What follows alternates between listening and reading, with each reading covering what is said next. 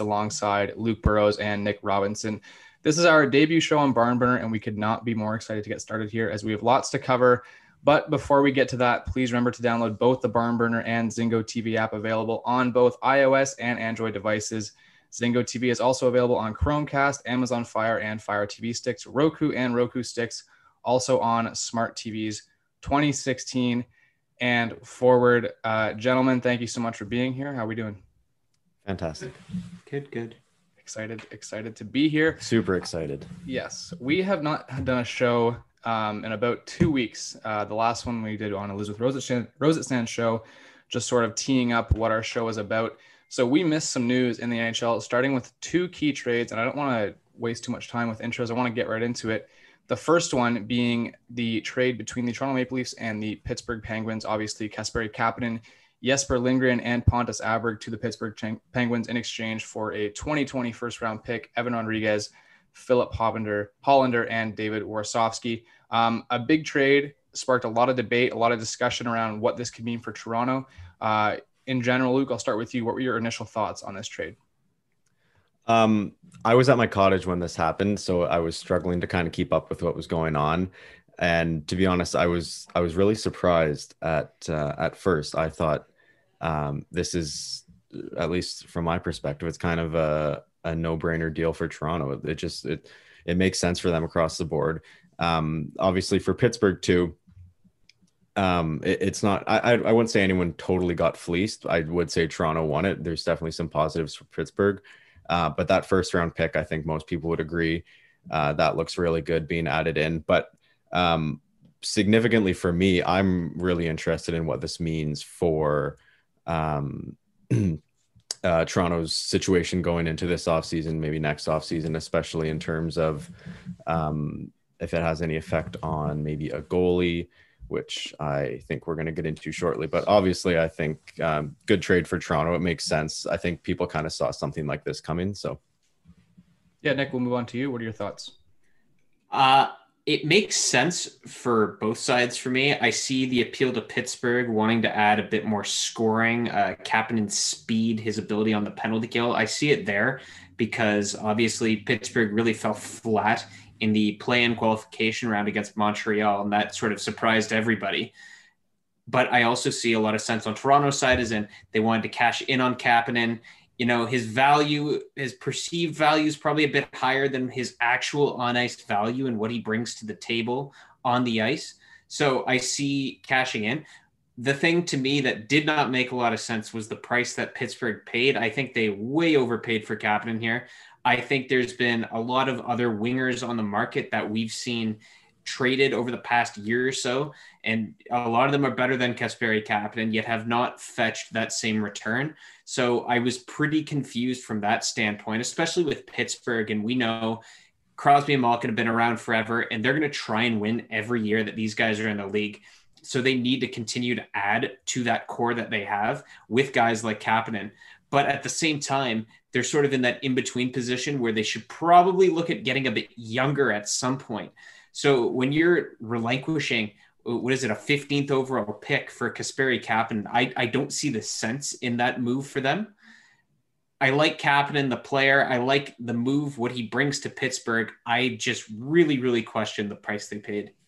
Yeah, I think you said it right there. They capitalized on Kapanen's perceived value. Look, Leaf fans were really excited when they made that trade with Phil Kessel about 5-6 years ago. And I think it shows now Kapanen's underlying numbers. He was really a third liner. Yeah, a lot of speed to burn, and he showed sort of flashes. But this is a player who struggled to play top six with Austin Matthews, with John Tavares, and always seemed to be sort of an excellent penalty killer. Secondary scoring, he did pretty well.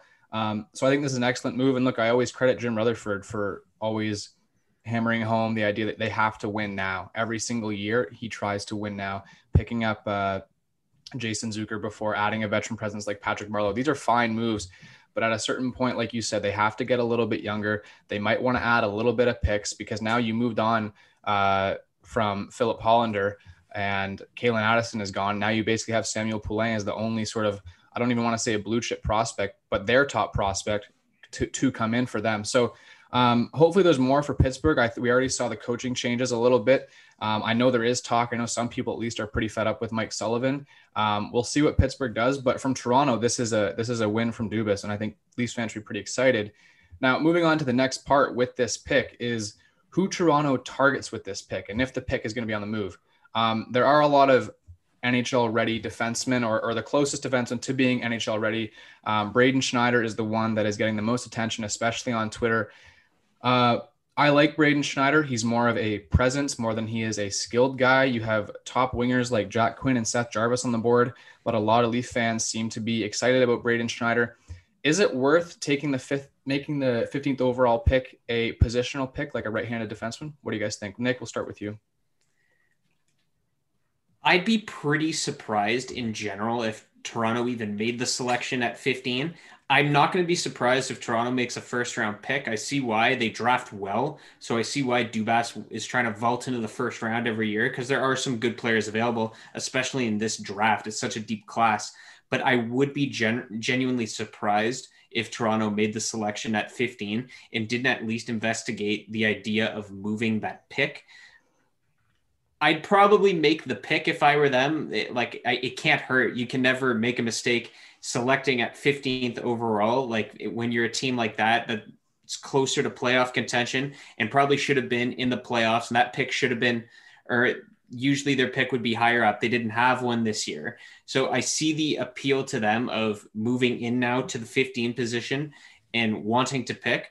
But I'd be really surprised if Dubas didn't at least do his due diligence and try and move that pick to upgrade the current roster, despite what you think they could get at that position on the draft board, because Toronto is very much in a win now mode, and they have been for a while, and they've got to do it with this core, because obviously you want to try and win sooner rather than later. If you're the Toronto Maple Leafs, they're so starved for success. So while there might be some good players available, while it might make sense for them to draft, it might make even more sense for them to try and upgrade the current NHL roster as is. And Luke, we'll go to you. In terms of whether you pick best player available or pick for position, I'll say pick best player available.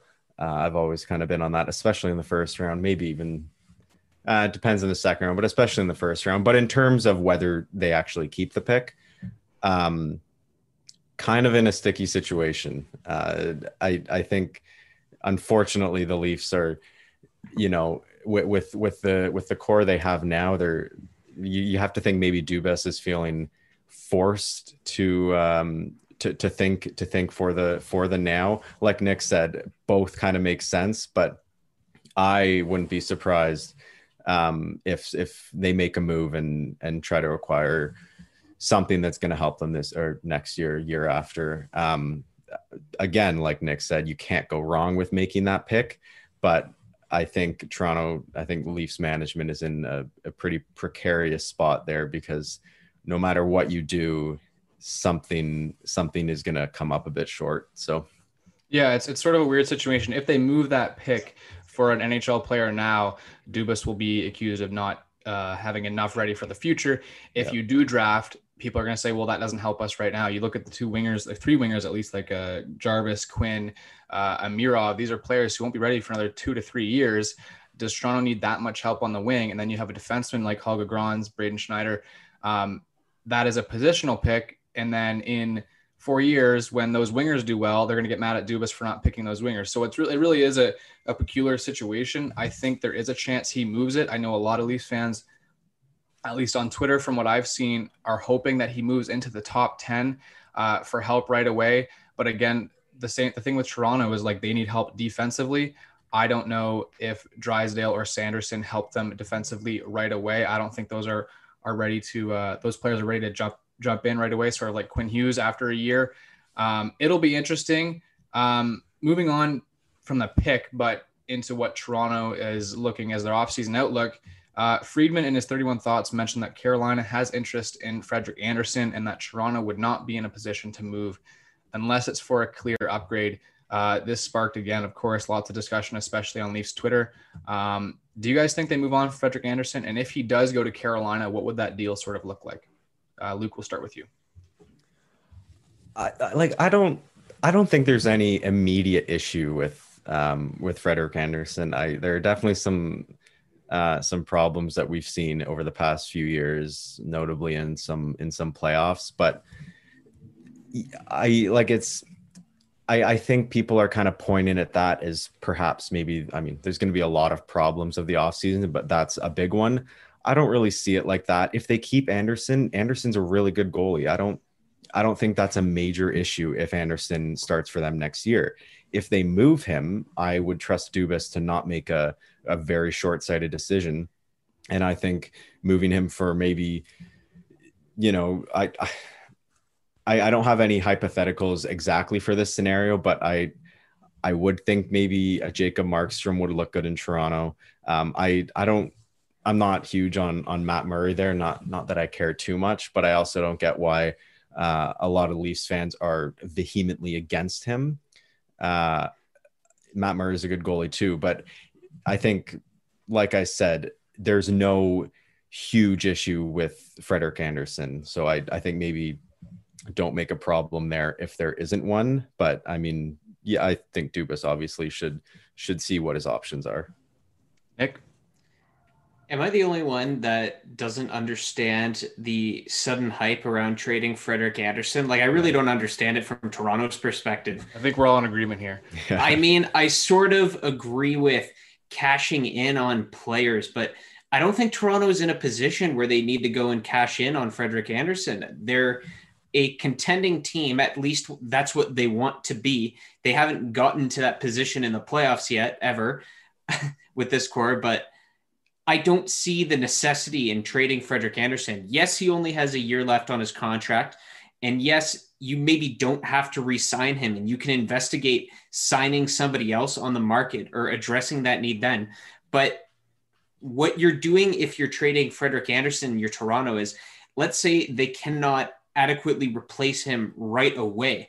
Then you are running the risk of wasting another year with this core that they have in position. So I don't understand it from that perspective. They know what they have in Frederik Andersen. Frederik Andersen's been probably one of the top 10, even top 5 at some points, goalies in the past few seasons. So I don't understand all of a sudden trading him. I don't know where that's coming from. I don't know if that's more media speculation based on his playoff performances. And he was, for the most part, fine the past couple of years, except for game 7s, of course. He was pretty shaky. But I don't know how much of that you can blame on him, and would therefore, I don't know, propose trading him as opposed to some of the other roster players they have. They know what they have in Fred Andersen, so I don't understand it completely from Toronto's perspective. I think this would be an overreaction to a certain extent. Yeah, I would. Yeah, go ahead, Pat. No, you go ahead, Pat. I think, it's a weird situation. And again, we have to acknowledge this is Toronto. This does happen with literally every single player on their team at any given point during the season. Look, Frederik Andersen has had his difficulties throughout the season. Consistency has been a struggle for him. But look, he's making $5 million. He's 30. He's in his prime, I would say. He's a UFA at the end of next year, making about $5 million. Whether or not he takes a discount to stay in Toronto, depending on how much they progress next year, if there is a season, we'll see. But I agree completely. I don't understand the sudden need to trade Frederik Andersen. I think I look at the playoffs, and when Frederik Andersen is on his game, he is really hard to beat. I look at the series against Washington. He played pretty well in 2016, I believe. Against Boston, he played pretty well, like you said, Nick, game 7s. But goalies are weird, and I think Frederik Andersen is one of the better ones in the league. He's only making $5 million. I don't see why they would trade him. You look at someone, I'm seeing a ton of trade proposals mentioning Matt Murray. Matt Murray is definitely a downgrade on Frederik Andersen. That's just my thoughts. I don't think it makes sense for Leafs to move on from him unless they can really cash in. But he's sort of with that trajectory of aiming to win now. So we'll see what happens with that. Luke, you wanted to add something? I think you kind of covered it. I think Andersen might be getting kind of unlucky this offseason, as every offseason there seems to be a few Leafs that do, and he happens to be the scapegoat, especially with goalies. You see that. But you have to wonder, are these vague Murray rumors kind of fueling this, and it's all just getting blown out of proportion? I'd love to ask Dubas, how serious are these rumors compared to what the media is making them out to be, and I bet it's a fraction of what it appears to be. So I've got one more quick thing to add. I know we're going to talk about Matt Murray a bunch more later because his name has definitely been out there from what we've seen online, but I know Matt Murray's younger than Fred Anderson. Matt Murray's got 2 Stanley Cups to his name already at such a young age. But I think, Patrick, you touched on it. As far as we know, data-wise, like, he is, at this point at least, most definitely a downgrade over Frederik Andersen. Like, he has to be. He had a terrible year last year and was pretty much Tristan Jarry was pretty much the one who took over the reins in the Pittsburgh net. And across Frederik Andersen's career, he's never had a year as poor as Matt Murray did last year. And we know goalies are it's the weirdest position in hockey. Some years, some guys are great. Some years they're awful. So who knows? Matt Murray could be excellent again next year, but Frederik Andersen has at least been pretty consistent throughout his career, more consistent than a lot of goalies in the NHL. So again, I don't see the sense in this one. Yeah. One last thing I will add. The biggest criticism, one of the biggest situations for Toronto this year was their backup goalie situation. Michael Hutchinson, when Michael Hutchinson was letting in terrible goals, people were blaming the fact that Andersen didn't have a serviceable backup. They get Jack Campbell. I don't think Jack Campbell can be a starter. I think this can be a serviceable tandem for Toronto down the road. That way you can forget about goaltending as a situation for a little bit, move on to what really is a pressing need, and that is defense. And you look at Toronto, they are one of the leading teams in allowing shots from high danger chances. So that's another factor to consider when looking at whether or not their goaltending is good or bad. Moving on to another goaltending situation, another trade we wanted to cover. This was about a week ago. Jake Allen has been traded to the Montreal Canadiens and a 7th-round pick from 2022 from the St. Louis Blues in return for a 3rd-round pick in 2020, which Montreal acquired from Washington, and a 7th-round pick in 2020, which Montreal acquired from Chicago. 2 goalies, $15 million, a lot of money. Your initial thoughts on the trade, Luke, we'll start with you. It's a lot of money to put towards 2 goalies. And on certain teams, I think that would be quite worrisome. On Montreal, I don't think that's the fact. 15 million towards, and one of them is Carey Price. So let's, remember that it's Carey Price. And Jake Allen has 1 more year left on his deal. I think it's fine. Like, Montreal has the room to do that. That's a good setup for next year. Give Price, a bit of a break, let him play 50 games, maybe. I think it's a fine deal. It makes sense. The numbers are a little bit out there, but when you really look at it, I have no issue with that trade. I think it's fine. I know a lot of people jumped up initially and said this trade was horrific for Montreal because why are you adding a close to $5 million backup goalie? You got $15 million in goalies right now. But at the end of the day, Montreal really didn't give up much, if anything, at all to bring in Jake Allen. Jake Allen had a really solid year last year. He's proven to be pretty decent when he's in a tandem, not when he's the go-to starter. And he's not going to be that in Montreal. He's going to be in a tandem. So they're trying to set Jake Allen up for success. And we know Montreal is not going to spend anywhere near the salary cap limit next year. So as far as I'm concerned, what they're bringing in a salary cap hit here is really no concern at all. If they can afford to do it for just 1 year, I think that's fine. Jake Allen's obviously not going to get that much on his next contract, whether that's with Montreal or on the open market. So I think at the end of the day, that component, it's pretty irrelevant in this trade.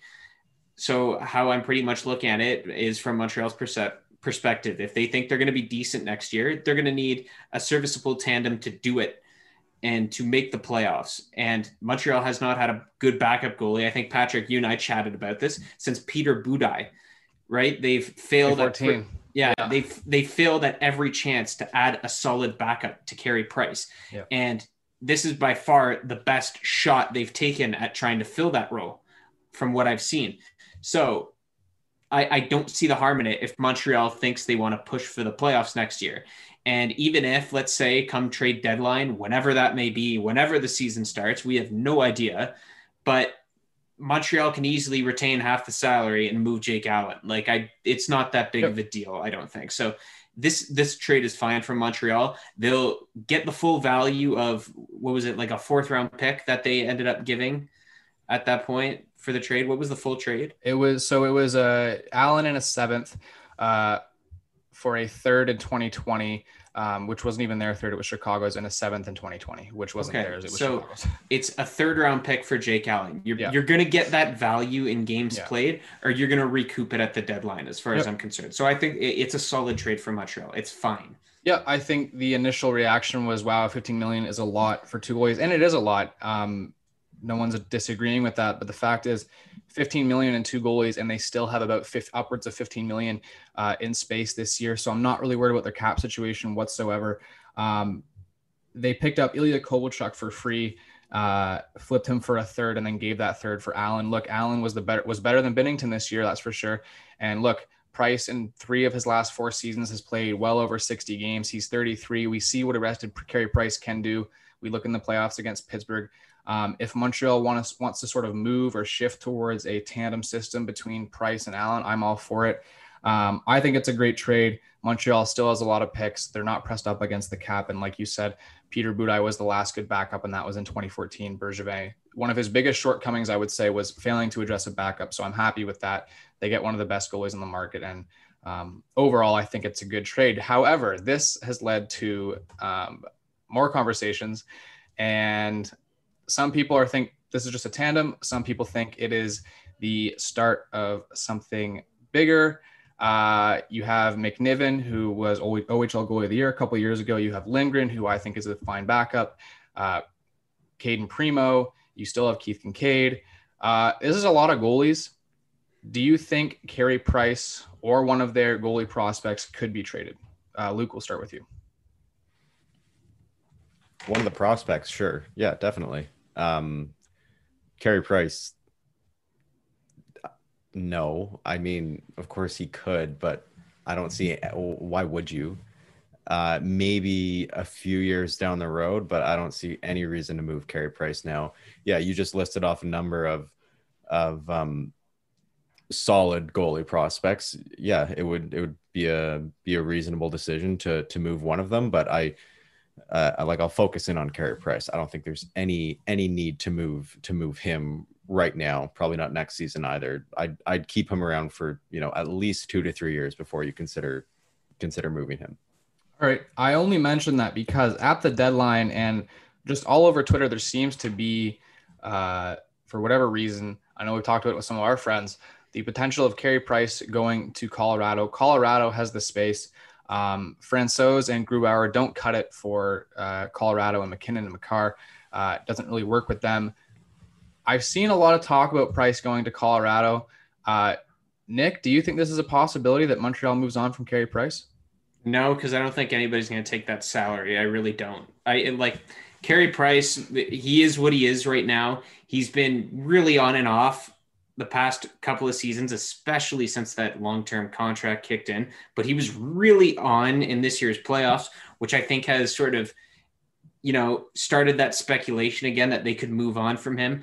I don't see it making sense for a team like Colorado at all. Colorado's they do have the space, and they've got a fantastic young core, and they're probably going to be the best team in the National Hockey League for the next 5 years. That's not up for debate. So I don't see the sense for them in adding $10 million in an aging Carey Price. I know you said that Francouz and Grubauer don't cut it. I think I tend to disagree with that one. I do think the both of them are solid. I think Francouz had a really fine rookie year for a guy who sort of emerged out of nowhere. And Grubauer was decent. He was okay in his first real starting gig in the NHL. So I'm fine with those two as a tandem going forward. If they want to address a goalie, I think the way for Colorado to do it is in the open market. I don't see the sense for them, though, in adding Carey Price. All right, Luke, do you have anything to add, or can we move on from this? No, I agree. That's a good point. I don't know who, not to say Carey Price isn't one of, if not the best goalie in the league, but I don't know what kind of team is in a situation where they would want to take him on. Yep, that's fair. And we all know how last time went when Montreal traded a goalie to Colorado, so we don't have to talk about that. Chances are maybe not trading Price would be the better move for the organization long term. Let's move on to some current events in hockey. The series that are happening. Vegas Golden Knights and the Dallas Stars. They are tied 1-1. We want to start with the Ryan Reaves suspension and talk a little about Ryan Reaves and what it means to be a presence player in the NHL. Is that underrated? Is that overrated? Reaves was suspended 1 game, I believe. What do you guys think? Nick, we'll start with you. Yeah, I don't know about the suspension. Like, the suspension was totally fair, totally deserved. Yeah, I don't know much on Reaves specifically other than that. I think the suspension was totally fair.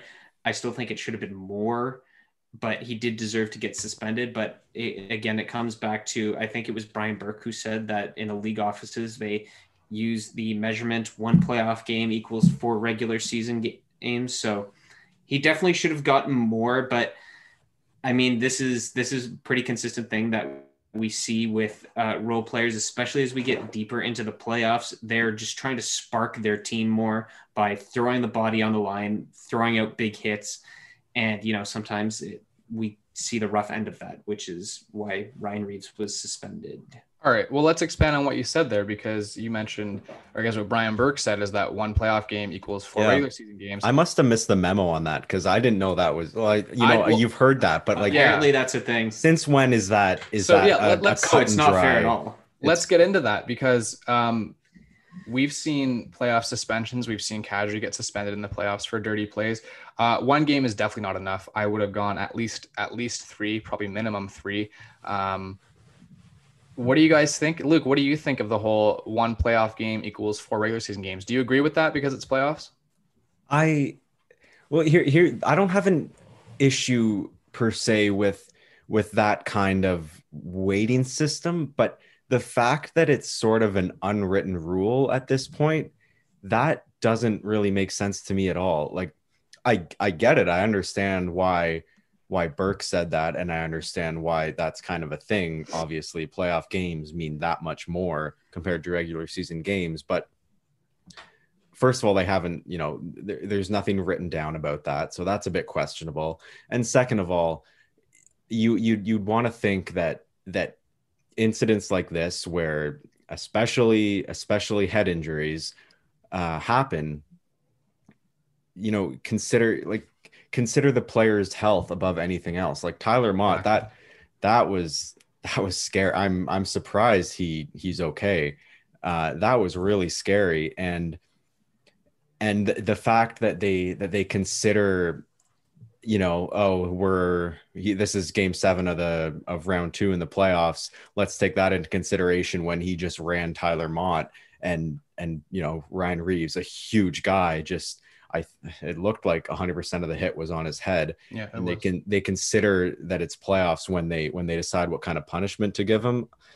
I don't know. At least come out and say that that's in your decision process. Because if you don't say anything, then all you have is people like Brian Burke, a media member now, explaining to the viewers that's how they make the decision, and the viewers are left like, is that legit? Or is this actually a one game suspension that the NHL is saying? Because without that explanation, the NHL is setting that precedent that kind of hit on Mott, that's 1 game. And yeah, it's the playoffs, but there's nothing cut and dry about that. So why should exactly. Viewers expect that kind of weighting system when it comes to suspensions? It doesn't make sense. Like, the NHL should say something about it. I think you said it perfectly there. I think a lot of times people almost, after there's a dirty play, not side with the player who delivered the hit, but sort of look at their situation more than the player who got hit. There was more worrisome for Vegas fans who were thinking, well, will he play in game 7? When's he going to play next? Same thing with Kadri. Leafs fans like, well, was Kadri going to play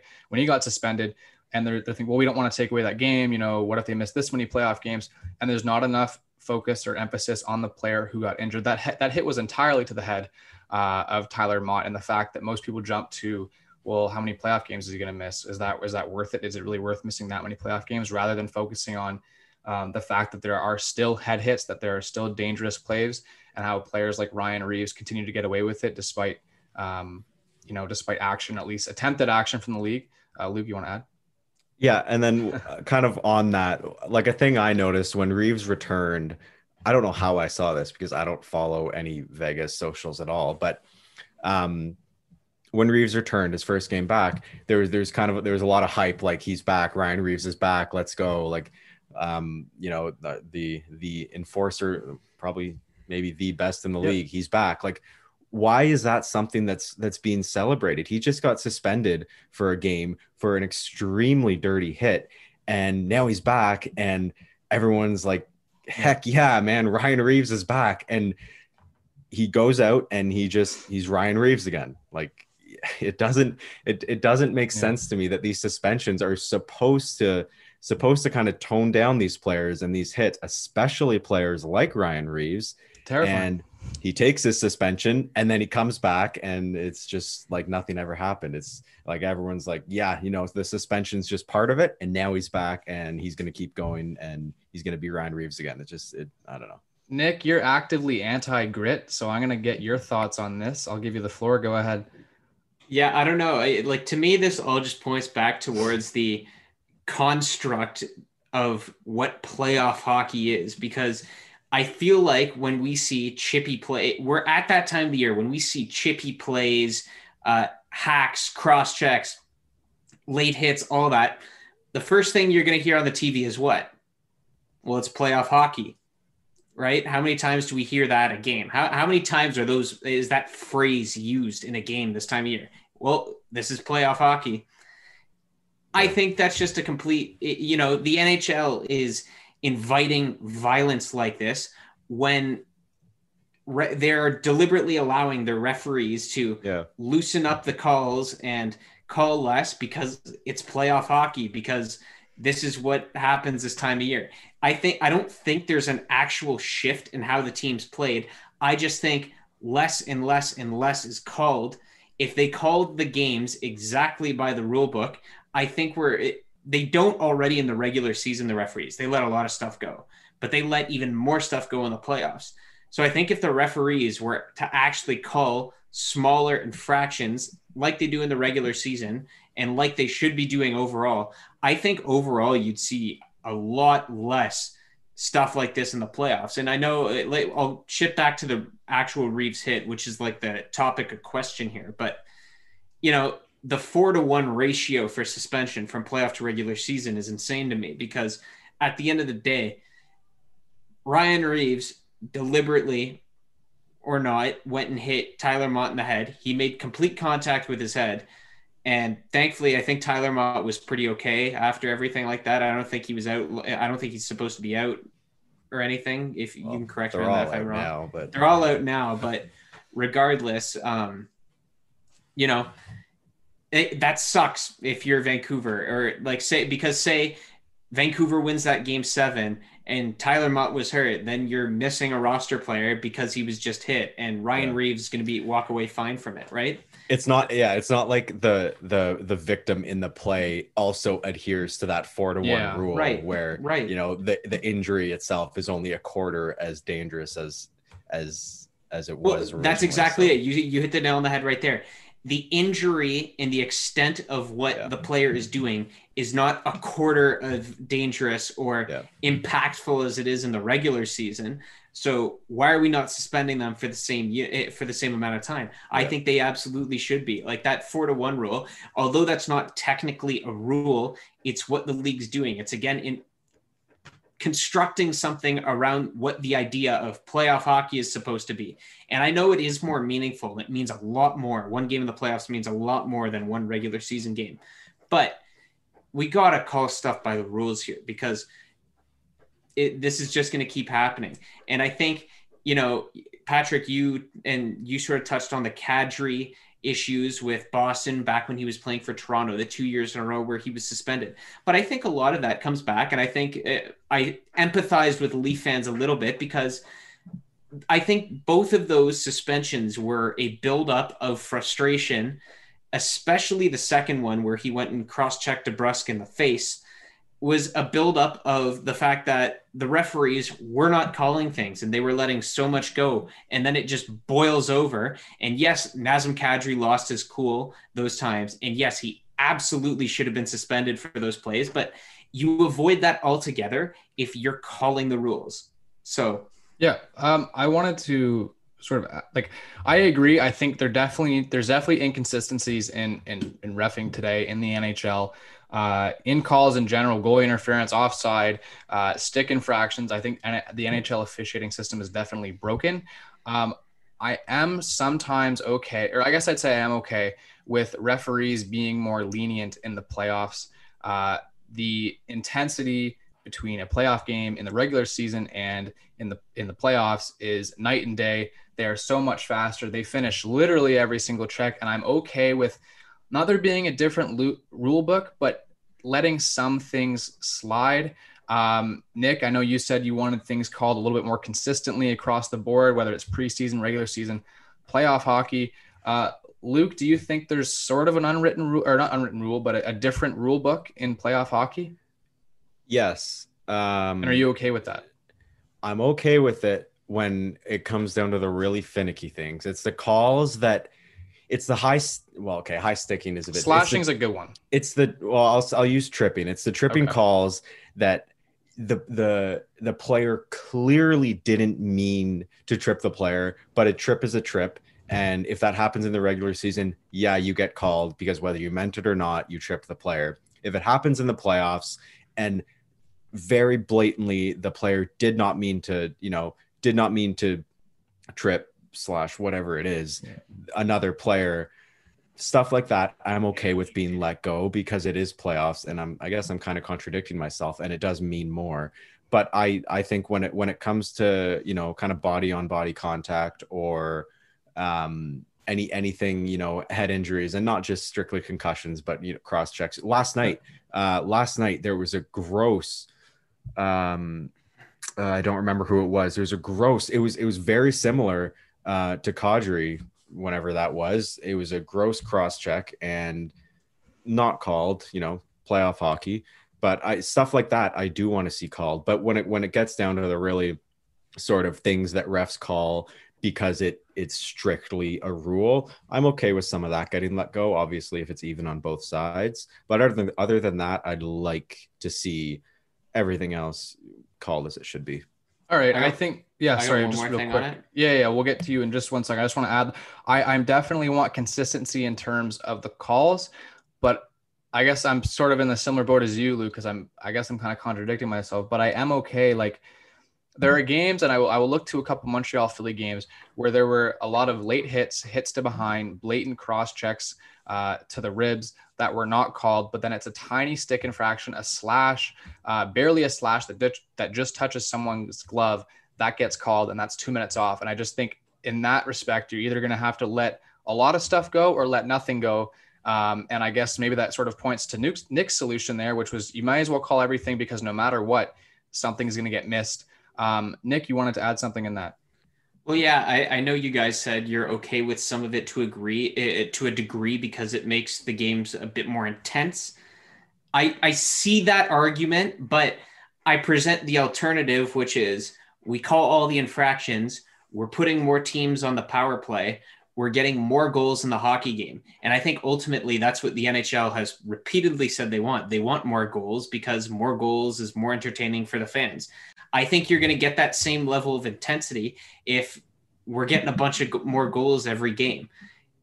And you get more goals by putting teams on the power play, by calling infractions. So that's my solution to it. I don't need the late hits. I would prefer we see more teams on the power play, more goals, more open hockey, because ultimately, again, it's up to what you find entertaining. But I think traditionally, if we're seeing a bunch more skilled play and a lot more high octane passing and, really skillful dekes around the ice and great shots and all that stuff, like those are the good parts to hockey. And that's why I think we all grew up playing it. So, yeah, I think with officiating, the officials are going to have to figure out from the get-go how they're going to officiate the game. And you definitely see changes to that where officials call everything or nothing at all. So one more thing on Ryan Reaves. Do you guys think, and this is where we can get into grit, in that discussion. Is Ryan Reaves the most overrated player in the NHL? Nick, we'll start with you. Yeah, probably. Yeah. He definitely, like, I'll give him some credit because he was definitely better this year than he has been in other years. I think he's found a home in Vegas. Vegas definitely been the best stretch of hockey he's actually played, whatever you consider Ryan Reaves' brand of hockey to be. Obviously he's not going to pot 20 goals every year or anything like that, but I don't know.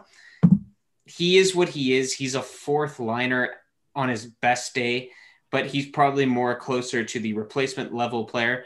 But I know teams value what he brings to the locker room. It seems like paid a first for him. Yeah, I guess that's why he keeps getting moved around. But apparently Pittsburgh's going to pay a first for anybody, as we saw with the Kasperi Kapanen deal. But yeah, I would say he's probably the most overrated player in the NHL. He doesn't do that much on the ice that he needs to be paid like he does, or that he needs to be talked about as much as he does. But overall, I'll give him credit on one side. The entertainment value that he brings off of the ice, like his chirping and war with Evander Kane, I find that to be pretty entertaining. And as someone who, likes rivalry in sports and stuff like that, I enjoy that aspect of it. But in terms of what he actually brings to the ice, I would say he's pretty overrated. Luke? I don't know if he's overrated. Maybe his presence is overrated.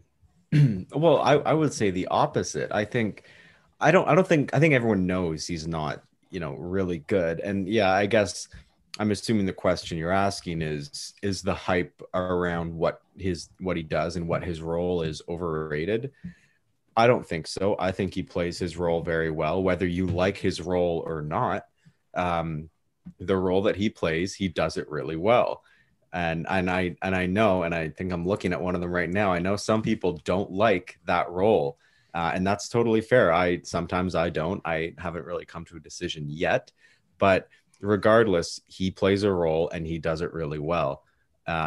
Some teams, like we've said, maybe are overvaluing him a bit, but like you said, he's fit really well in with Vegas, like a lot of players have. And I think what he does, he does it really well. So I like him in that regard, but what he brings to the team, that's up for debate. That will always be up for debate. So yeah, fair enough. I think I'm not against role players whatsoever. I'm not against gritty players. Someone like Nazem Kadri is the kind of role player that I love watching because he's productive and he's the kind of guy who gets under your skin, delivers big hits and stuff like that. Reaves, for example, the game against Vancouver, the narrative was that Reaves bullied the Canucks, even though most of his shifts he was playing under 20% Corsi 4. He was playing absolutely brutal hockey, but because he looked intimidating and his presence was this big, scary player that old hockey men love, that's where I would say he's a little bit overrated because people see him deliver a late hit or a big check and see him chirping. And I don't know who it was in Vancouver who hugged him and then they both got a penalty or one of them got a penalty or whatever. Yeah. And everyone's like, man, he's just scaring the Vancouver Canucks. Vancouver dominated his line when he was on the ice. So I think that's the area where I would say players like that are overrated. Not that I'm against those players. Like I said, Nazem Kadri, perfect example of someone who is gritty and a role player, but also productive. But I just wanted to get that out of the way. Nick, do you want everything else to say or before we move on? I could sit here and list 10 reasons. I'm sorry, Luke, that the Vancouver Canucks lost to the Vegas Golden Knights. Ryan Reaves is not on that list. There's no way. Come on. I don't know how you look at the fact that Vegas outshot them by like 20 plus shots in at least the last 3 games. I know Vancouver won 2 of those games, but even at like the pure game 7, won 2 of those games. Yeah, Demko won 2 of those games, but even like the pure game 7 domination, Ryan Reaves wasn't even in that game, right? And so I don't know how you look at a bunch of those games and say it was because Ryan Reaves stepped up to the plate and was intimidating the Vancouver Canucks. Like, come on, it comes down to, I'm gonna say it came down to analytics. Like Vegas was eventually going to win one of those games because of the puck possession, because of the shots on net. They outchanced Vancouver. That's how you win a hockey game. It's not because one guy on the fourth line scared the crap out of a bunch of 20-year-olds. That's not what happened. All right, let's. That's a lot. That's a lot of Ryan Reaves talk. I think that was about too much Ryan Reaves. Let's move on, but still within Vegas. Robin Lehner, he went well over an hour without allowing a goal. He's a UFA this year. Fleury is signed for one more year at $7 million before becoming a UFA. Can that still be a tandem? Do they look to re-sign Robin Lehner? Do they look to move Marc-Andre Fleury? Can that be a tandem? Luke, we'll start with you. What do you think?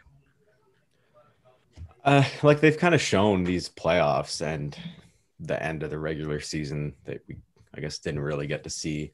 It can be a tandem, and I think it's a viable option to keep it as a tandem, especially with the term on Fleury. But it's also it's kind of similar to what I said about Anderson in Toronto. It's also a totally viable option to capitalize on what they have now and make a decision before just kind of letting it play out. I don't lean hard towards Lehner or Fleury. Both clearly are phenomenal goalies. You might have, personally, I'd maybe say there's a little more trust in a guy like Fleury, but I don't really think you can go wrong with this decision. The only thing is maybe a timeline of when you have, if you keep a tandem, when you have that tandem versus when you don't, and what you do with that space. Nick? Well, if you ask Alan Walsh, Fleury's agent, it definitely can't be a tandem because that's just apparently a big sword in the back. Look, I know there's a lot of trust in Fleury, and I suppose he's earned that to a degree. He's had a good career, 3 Stanley Cup. He's been part of 3 Stanley Cup winning teams. Marc-Andre Fleury he is what he is. You know what you're going to get at this age, but I would consider him pretty washed at this point in his career. There was a reason the Vegas Golden Knights went out and acquired Robin Lehner. Let's not beat around the bush here. They didn't just do it so he could back up Marc-Andre Fleury. They saw a need. They knew they were not going to win a Stanley Cup this year unless they got some sort of an upgrade in net to try and at least, whether it's push Fleury or take over the reins completely, which I think Robin Lehner has, and rightfully so because he's been outstanding since he moved there. I know there were some rumors, I think I saw last night, that they've discussed at least some sort of a long-term extension in the $5 million a year area, which is really good value for Robin Lehner, really good value for a goaltender that was a Vezina nominee last year, and he's been outstanding the past 2 years and one of the best stories in the NHL. But, I don't think it works with Fleury there, but I also can't see how they can move Fleury because that's a massive contract. $7 million is a lot, but maybe somebody takes a punt on him for 1 year. I don't know, but I can't see them working together past this year. Yeah, I think they can definitely make a move to re-sign Robin Lehner. What happens with Marc-Andre Fleury, I think we'll see throughout the playoffs. If Lehner struggles and they put Fleury back in, Fleury has shown before that in little spurts throughout the playoffs, he can be clutch. But again, goalies are super inconsistent. I want to move on from the goalie talk. I feel like we talk a lot about goalies and talk about Vegas. And they've only been in the league for 3 years. They have 16 playoff wins and have made the playoffs every single year since entering the league. I remember when they went to the Cup final in their first year, it sparked a lot of debate as to whether or not this was a good look for the National Hockey League or a bad look. Parity is unbelievably prevalent in hockey. We see it every year with broken brackets. But Vegas being this good so quickly. Luke, we'll start with you. Do you think it's a bad look for the NHL or do you think it's a good look? I don't think it's a bad look. I think it's something the NHL will try to avoid moving forward because I just think that's not what you want. I don't think you want expansion teams to struggle for the first decade after they get off the ground. But I also don't think you'd want them to go to the Cup final in their first year. That being said, like this is the first expansion, or that was the first expansion in quite a while. And in retrospect, it could have been handled better, and it's kind of ended in a bit of an unexpected way. But I don't think it's a bad look for the NHL. I just think the NHL, like I said, from their perspective, they're gonna see that, and they're gonna say, okay, let's maybe rejig some of the ways that this will work, with Seattle. But no, I don't. At least I haven't heard that. I don't think anyone's really gone in on the NHL for letting that happen. And on top of that, I think there has been some smart management in Las Vegas. So I think it's been a few things, but no, to answer your question, no, I think it's an okay thing that happened. I don't think anyone should be too upset. Nick? I don't think it's a bad look at all. I think in every respect, the NHL has hit a grand slam with this expansion. I know a lot of people, like myself included, were really skeptical when they chose Vegas as the expansion city and team. But Gary Bettman, this is arguably the best thing he has done as NHL commissioner. It has to be. That market is bumping right now. That building and their fan base has become one of the best in the NHL over the past 3 years. That's packed every night. It's loud. They're selling out practically every game. It's been a great look for the NHL from a business perspective. The expansion fee paid has put money in the pockets of their owners, which keeps them happy, which keeps the league financially healthy, which, again, that's good for Gary Bettman. And at the end of the day, more playoff revenue from Vegas in that city. They are growing a hockey market in Nevada, which is great for them, which I think is great for the growth of hockey in general in that state. So I can't see any way really in which this is a bad look. I know some people point towards, okay, well, they haven't had to ever work for really the success that they've got. They were essentially handed all these players by other GMs and a series of bad trades. But I don't think that's a reflection on how the NHL set up the expansion draft. I think it's more so just a reflection of how so many GMs just gifted them this talent. Minnesota handed them Alex Tuch to protect some players. Florida handed them Jonathan Marchessault and Riley Smith so that they wouldn't take Alex Petrovic, who is now pretty much out of the league. And those two have gone on to become staples of that team. Ottawa gave them Mark Stone on a pretty cheap trade last year, and he's become such a big part. I know they've paid a lot for guys like Pacioretty and stuff like that, but again, that's just the wealth they've accumulated from these other teams. So at the end of the day, I think it's all good on the NHL's perspective because this is what they want. That's why they set up expansion franchises, to grow the game in other markets, and they've done that. And whether or not Seattle is going to be this successful right off the bat, I think it's pretty unlikely because Vegas been decently well run from the onset. So it's going to be challenging for Seattle to sort of replicate that. But if they can get any sort of success like this, I think it's a big success for the NHL, and it's a really good look for them. Yeah, I think this is what you said earlier, Nick. Gary Bettman did this. I think Gary Bettman, first of all, I think he deserves some credit as a commissioner. I know people don't like him, but I think people are starting to hate him more as a meme, and he is starting to take the hate in a positive way. I remember at the draft a couple of years ago when there was a trade to announce, they started booing, and they stopped instantly, and he was making a joke saying, "Oh, now you guys stop booing for at least a couple minutes and then go back to it." I think he's a pretty good commissioner for the most part, and I think people would rather an expansion team be good off the bat. What if Vegas was not good off the bat? They weren't selling out. That'd be a terrible look for the NHL. People want them to be exciting. And now, like you said, Vegas has sort of gone out of the hockey mainstream by doing exciting intros. We saw like the Knights battle at the center ice. That's now a top 5 arena for fans to go to. I think it's a wonderful thing. I think it goes to show how random hockey is and how the parity is real. And like you said earlier, Nick, I'm just sort of repeating and agreeing with what you said. It's more a sad reflection on how GMs undervalued skill players. I know we poke a lot of fun at Florida, but Anaheim definitely deserves some heat for letting Shea Theodore go. Shea Theodore, there's another one, proving to be a top 10 defenseman in the league. Honestly, we want to move on to Dallas, but Luke, do you have anything else to add before we move on to that? No, we covered it. All right, let's talk about Dallas. Let's talk about Vegas's opponent. what changed in Dallas? What seemed to be such a top-heavy team? What seemed to be a team that had so many skilled players that could never get it done in the playoffs? Luke, what do you think changed for them, and why are they finding success? I don't know. Uh, I when I did my bracket challenge, and I think maybe even on here, I picked Calgary So did I. over them. The only reason I did that, I wouldn't necessarily say Calgary is a better team. I just did that because of there are some questionable injuries at the time that have since turned out to really not have any effect.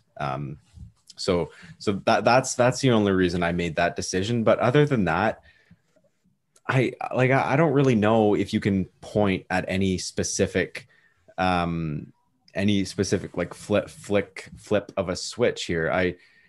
Dallas has always kind of, at least from my perspective, has always kind of been this team, and for some reason, when it comes to these important games, they seem to get there, but they can never really make any actual impact. And this year they are, so good on them.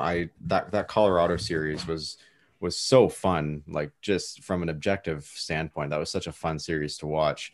And I think Dallas is rolling right now, and they're still rolling. And last round I said whoever comes out of the Vancouver Vegas series would win the cup. Yep. I'm not sure if I still stand by that. I don't want to, Too close to tell. I don't want to look down on Tampa, but both teams in the West just look so good. Yeah, I mean, I think with Dallas, the biggest thing, obviously, secondary scoring. I don't think anyone ever would have predicted Krivoranta to get a hat trick. Yeah. All of a sudden, Didn't know who he was. Yeah, no, neither did I. No idea. Nick, we'll go to you. What changed in Dallas? I don't know that anything actually really changed. I think we all sort of forget that this Dallas Stars team took the St. Louis Blues to overtime of a Game 7 in the second round last year, and the Blues went on to win the Stanley Cup. That could have just as easily been the Dallas Stars last year. What was the save that Binnington made on Jamie Benn in the overtime when he did the wraparound? The puck was like that close to going in the net. That happens. Who knows? They could have won the Stanley Cup last year. I had a lot of concern for Dallas when Jim Montgomery resigned, because they seem to be headed in a decent direction under him. And Rick Bowness has sort of restricted their offense a little bit more. If you take a little dive into their underlyings, they become a bit more defensively sound, but a lot of their scoring sort of went out the window, or chance creation at least. I don't think anything's really changed with that, but I think they're just shooting the puck a lot better. Their shooting percentage is much higher in these playoffs. They've suddenly become a team that can score 4+ goals a night, when they weren't that in the regular season, when their whole philosophy was, we got to defend first. We know they're a solid defensive team. They've got two absolute studs in Klingberg and Heiskanen on the back line, and Hudobin has been really solid in place of Ben Bishop in this playoffs. I think that can't be overlooked, because obviously you need good goaltending to succeed. I just think that they've gotten hot at the right time for me.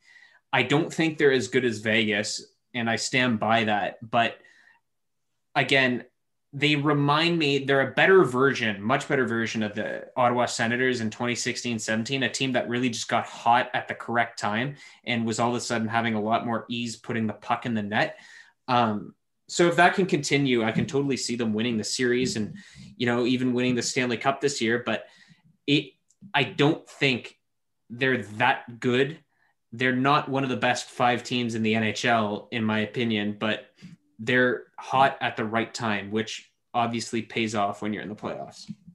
One more thing on Dallas, and that is Nick's Norris pick, which is starting to look less bad of a take, if I'm being completely honest. Miro Heiskanen, 21 points in 18 games. Unbelievable. Luke, is he okay? We'll go with Nick. He is. I'm going to say he's better than both Makar and Hughes. What do you guys think? Nick, we'll start with you. I mean, again, I think that's just a bit of an overreaction to how good of a playoffs he's having. Nothing to take away from Miro Heiskanen, because I said at the beginning of the season that he was going to win than Horace, and that was, oh boy, that was well off. But I think I just got the timing wrong because it looks like he might win the Conn Smythe at this rate. He has been excellent for Dallas. I don't know that he's better than either of those two. They all obviously have their different strengths. I think Heiskanen's maybe a lot more defensively sound than the other two.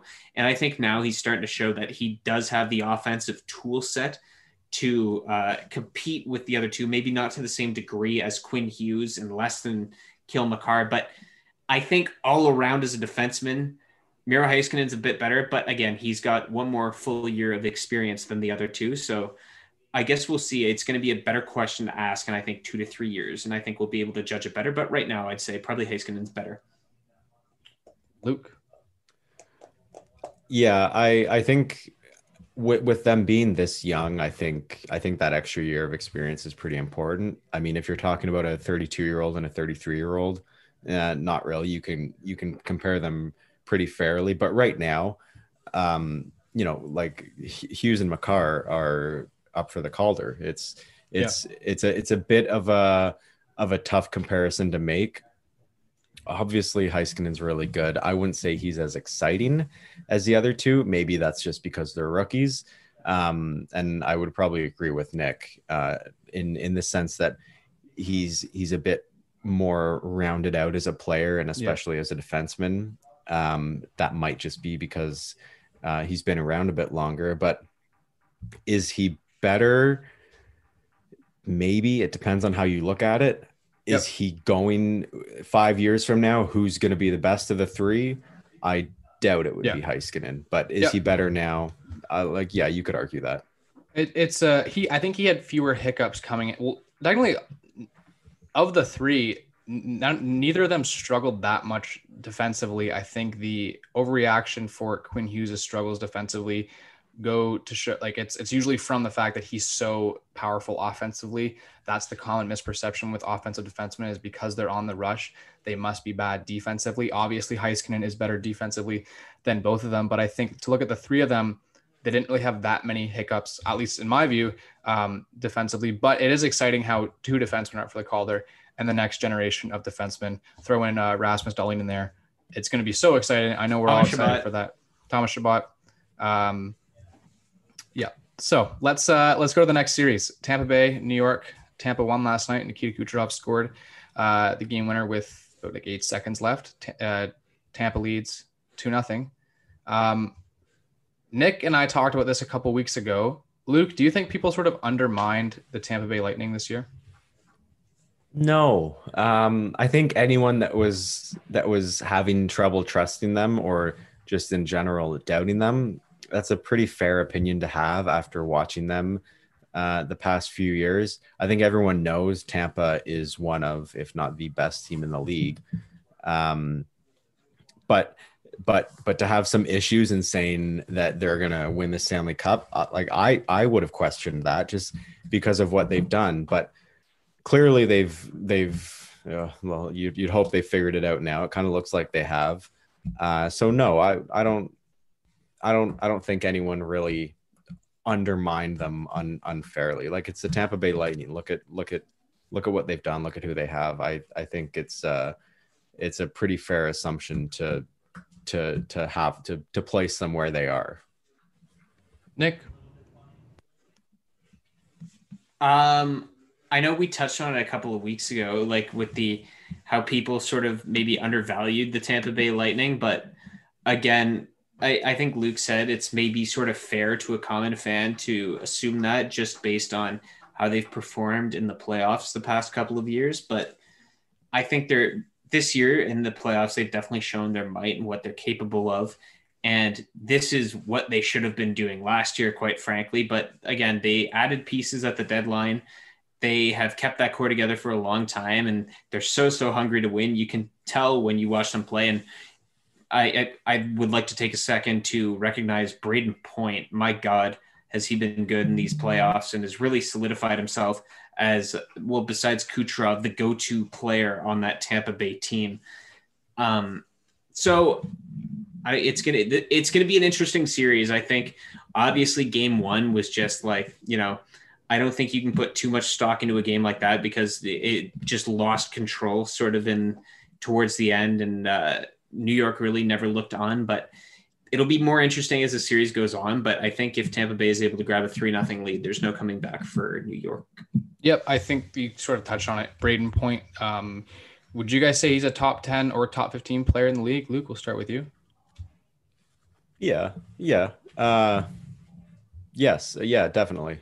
I like, it's just, I don't really know why he's questioned. Like a few years, I guess, because he was sort of later on in the draft. I guess, but like he's kind of been doing something like this for a few years now. And there's always seems to be this discussion like, oh, is Braden Point this good? And I think, he is this good. He's playing with some of the best players in the league. That might have something to do with it. And, Kucherov and Stamkos and Stamkos, I don't know, and Hedman. But yeah, like I think he is top. I'd say 15. Top 15 before I'd say top 10. Yeah. I'll be honest. I'd have to sit down and think about it, but same here. Nick? I would say he's definitely in my top 10 centers, probably pushing top 5 centers at this point, but top 15 players in the National Hockey League, I still think is a bit of a stretch. Like there's a lot of really good hockey players right now. It's so hard to compare them when they all play different positions. And I know it's easier to dump a lot more stock into what centermen do because it's probably the most important position in hockey, I would still say. So it's hard when you're comparing centers to wingers to defensemen to goalies. So where you'd actually rank that. But I still think it's a bit premature to rank him the top 10 to 15, especially because he's got two teammates in Kucherov and Hedman that are definitely in that conversation and are worthy of being in that conversation themselves.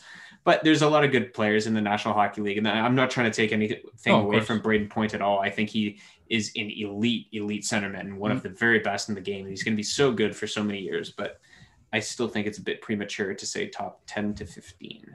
And those are both perfectly fine answers. I wrote here on my rundown how much, but this was before they went up 2-0 Tampa. I wrote, how much of New York's success is on Barry Trotz or Lou? Now they're down. I would say about 95% of it, at least 90%. I'll say 90 because I think Lou Lamoriello does deserve some credit. How much of their success is on Barry Trotz or Lou Lamoriello? Luke, we will start with you. Like obviously a lot. I don't think you can. Well, yeah, I don't think you can question Trotz quite yet. A lot of people are questioning Lamoriello, and well, they have. Maybe that's just because we're in Toronto and that's what we hear. But like Barry Trotz is Barry Trotz. The style that we've been seeing the Islanders play, I think is pretty reflective of the coach they have behind them. And he's a fantastic coach at that. So yeah, the Islanders, they might not be the most exciting team to watch, but they're in the conference finals. I'd like to say they're putting up, like last night's game. That was a good game.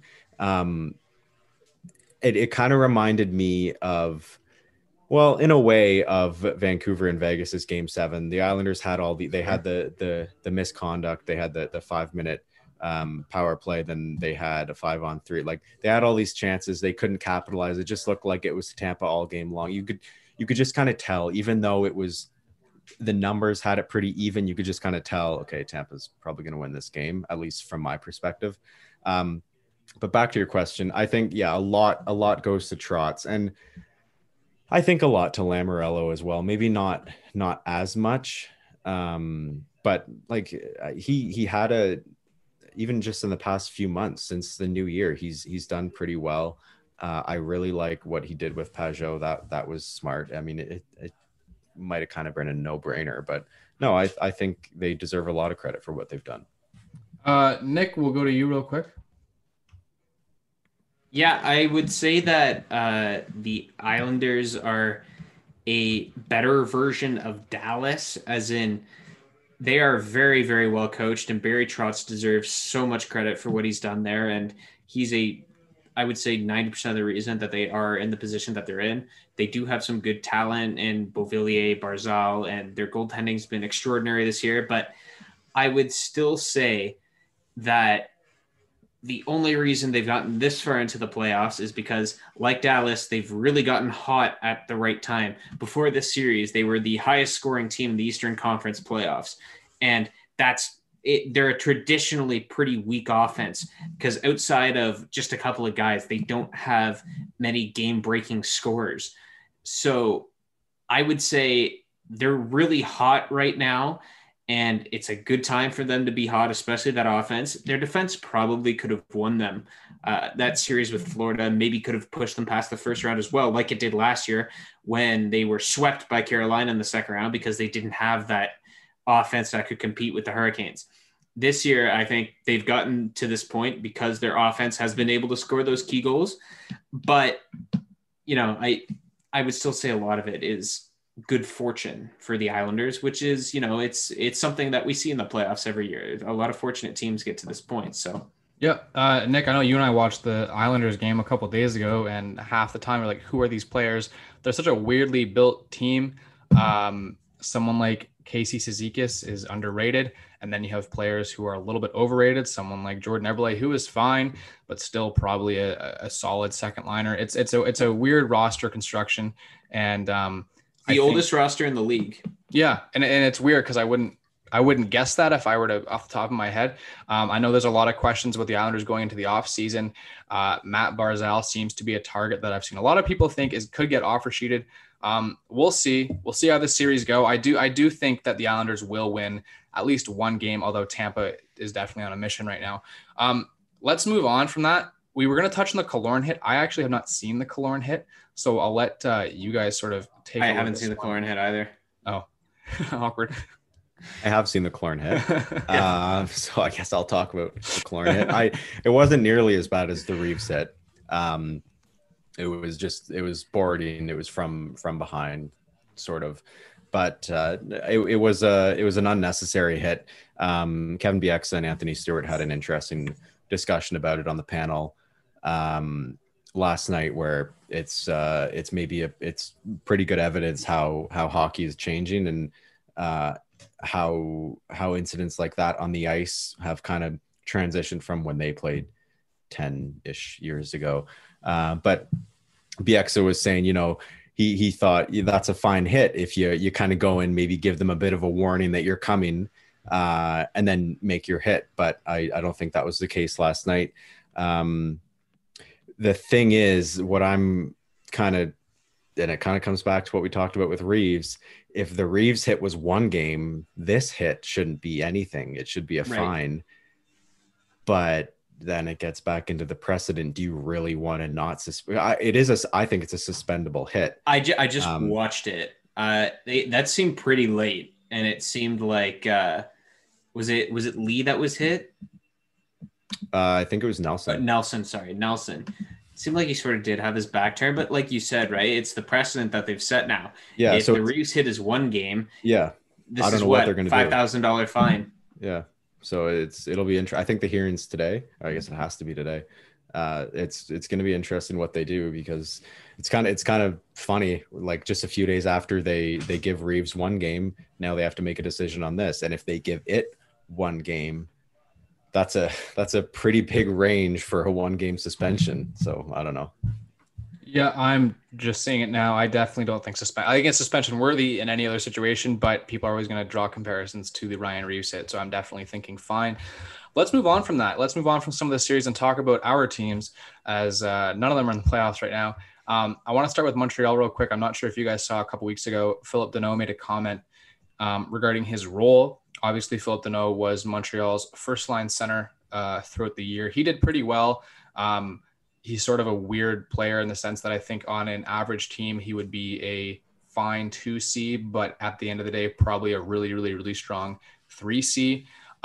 With the emergence of Suzuki and Kotkaniemi, he went down to the third line. And in an interview, he said, I saw my role in Montreal change, and my role in Montreal should not change.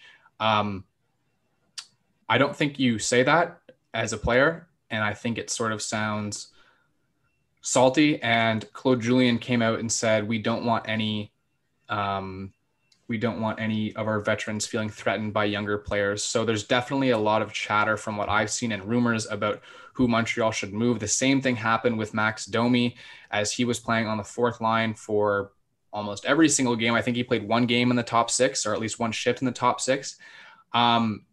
The speculation is that those two will get moved. Thomas Tatar, another one. They have a lot of wingers, and they're sort of, I guess you could say it's a good problem. If you're Montreal, should they move on from Domi, Danault, and or Tatar for defensive help or a right winger? What do you think? And I will start with you, Nick. I know we've labeled this playoffs as the emergence or the coming out party for Suzuki and Kotkaniemi. I'm still very hesitant on it. I think they're both decent players right now. I think Suzuki more so than Kotkaniemi right now. I think they're both going to be good NHL players in a couple of years. It all comes down to what does Montreal want to be this year. And we talked about it with Price earlier in the show. And Patrick, I know you'll agree, and it's probably frustrating to you. It's what do the Montreal Canadiens want to be? Because right now on paper, it's the most tweener team in the NHL right now, right? I could totally foresee the situation where they trade all the veterans and they want to tank next year. Although this probably would have been the year to tank and strip everything down, but they refused to, which is fine, seeing as how they eventually got into the first round of the playoffs. Okay, that's fine. But I could also see the situation where they want to hold on to these guys and probably try and make the playoffs again next year. Whether you think they're good enough for that, again, up for debate. How I see it still is that, Jesperi Kotkaniemi was horrendous this year in his 35 or so games that he played at the NHL level. He was not good at all. Nick Suzuki was a lot better, and I think probably could have filled the role. It was like a good third liner this year. I would label him as that. I wouldn't label him as a top six forward this year, or maybe a lower end second line player this year. But I think it's really premature if you are to stick those two as the 1-2 centerman. Despite how good they were in the playoffs, it's a lot different of an ask to request them to do that over an 82 game series where they don't have a Domi or a Danault to step in and maybe take some of the pressure off of them when it gets tough, because it will get tough for two younger players like that. And if I was a Montreal fan, I would hate to see a situation where they move on from Danault, because you know what you have in Phillip Danault. Like you said, Pat, he's a pretty weird player, but he is what he is. He's a very, very defensively sound player, probably one of the best defensive forwards in the National Hockey League. I'm sure you can attest to this, Montreal probably every day since they traded Lars Eller has probably regretted it, right? It's one of the worst moves Marc Bergevin has ever made. And I think that Phillip Danault is probably in that boat in the same way, as I could totally foresee the situation where they are going to trade Danault now, probably for less than he's worth, because I doubt you're going to get that kind of value back for him that he actually brings onto the ice, because he isn't a big point scorer. You're not going to get that same value. And then we're going to see Phillip Danault succeed elsewhere, and Montreal is going to turn around and regret it, just as they have with Eller. Again, this would all be erased if Suzuki and Kotkaniemi jumped into the top six next year and were both productive players. But that, at this point, I would say is a very, very, very long shot. Wow. Luke, you have the floor. I have a lot to say to both of you. So follow that up here. I would like to know when the decision was made that Suzuki and Kotkaniemi's recent postseason has established them as the 1-2 punch in Montreal. I would kind of question that a bit, similar to what Nick said. The three guys you mentioned, it probably makes sense to move. I wouldn't move all three, for sure. I think a player like Tatar in the situation he's in, that's expendable. I'm going to kind of reiterate what Nick said. I do think Kotkaniemi and Suzuki are going to get maybe not there, maybe not to that 1-2 punch. They're going to get somewhere. They're not there yet. Wherever they're going, they're going to get somewhere, but I really don't think it's going to be anchoring your first and second line. I think Suzuki has that kind of potential. And I'm not just saying this, Patrick. I do not think Kotkaniemi will get there. He's a good young player. I'm not spicy. Can I just say one more thing before you go ahead, Pat? Go ahead. I would almost count, and I know this is a bit extreme what I'm going to say. I would almost say a lot of this is pretty disrespectful to Max Domi and Philip Danault. Some of the reaction from some of the Montreal fans. I know they were both really off in the postseason, and Kotkaniemi and Suzuki were the reasons they got into the first round. But I would say I empathize with Danault because I feel like if he all of a sudden is being pushed further down the lineup on the sample size of 10 playoff games, I would say that's pretty disrespectful to the hard work that he's put in over the past 2-3 years with Montreal, climbing from a guy who couldn't crack the Chicago Blackhawks fourth line to a really solid centerman with the Montreal Canadiens. I feel for him. Domi, I feel less for because Domi's been on and off his whole career, and I'm sure he'll be fine. He's still young, but I don't know. I could see why Danault and Domi could interpret this as being disrespected because it is such a small sample size that they're being judged on. Okay. A lot to unpack there. My question was more about which of Domi, Tatar, because you have Drouin there as well. Which of those wingers are you going to move because you can't run the first start of the season? You guys don't have to make fun of my favorite players. Anyway, so that was more what the question was about because they're going to have to move on from one of those guys. Domi, I think if he asks anything north of $6 million, you have to move him, maybe in a sign and trade. He's an RFA, right? Yes. Yeah, so it makes complete sense to move Domi. Yes. I think more MISO grievances with Danault. Yeah, so hey, let me just unpack this because I think Domi, he's going to ask a lot. Elliot Friedman said today that Danault is not happy playing 3C and that his asking price on his new contract is too high. Tatar is a winger I would have sold the deadline this year. Obviously, he was another player who had a dreadful postseason. As far as Nick Suzuki and Jesperi Kotkaniemi, I don't think it was a situation where they were just given the opportunity of 1C, 2C, and Danault and Domi were not. Domi was dreadful in the postseason. Danault looked terrible at camp, and it was a situation where these two young players beat them out. No, is their play sustainable over an 82-game season? Definitely not. I don't think Kotkaniemi will be that impactful next year in an 82-game season. I don't think Suzuki will be that impactful throughout an entire season. I don't mean as soon as next year they are the 1-2, but I do think at a certain point, like you said, Nick, they are a tweener team, and you're going to eventually have to make a decision about what these players are. I would much rather see, maybe not next year, but maybe the year after, them finally make a decision of having the two younger players as a 1A, 1B. I don't think either of them will be an elite 1C, but I do think sort of having a 1A, 1B situation with these two is better than playing Danault out of his element on the first line. That's sort of my take. I do think they have a bit too many wingers, especially on the left side, Domi, Drouin, Tatar. You have someone like Ryan Poehling who's expected to be a 3C. So that's sort of how I see it. I don't think that Suzuki and Kotkaniemi are going to be a 1-2 punch right off the bat next year, but I do think in the future, that's the trajectory that Montreal is looking at. Nick, do you want to add? Yeah, no, a lot of what you say makes sense, but I agree with trading Danault if next year they're going to tank and try and draft high and add to this young core group, because that would make a lot of sense to me if they're going to do it for that scenario. I think more so my point was, if Montreal fans want to hand the keys to Kotkaniemi and Suzuki as early as next year, I think the expectations should be automatically lowered to as low as they can get, because, you just don't know with those two, because they're still an unknown commodity to a degree at this stage in their careers. So if Montreal's goal is to tank and finally get another high draft pick to add to this group, I think then you explore trading someone like Danault.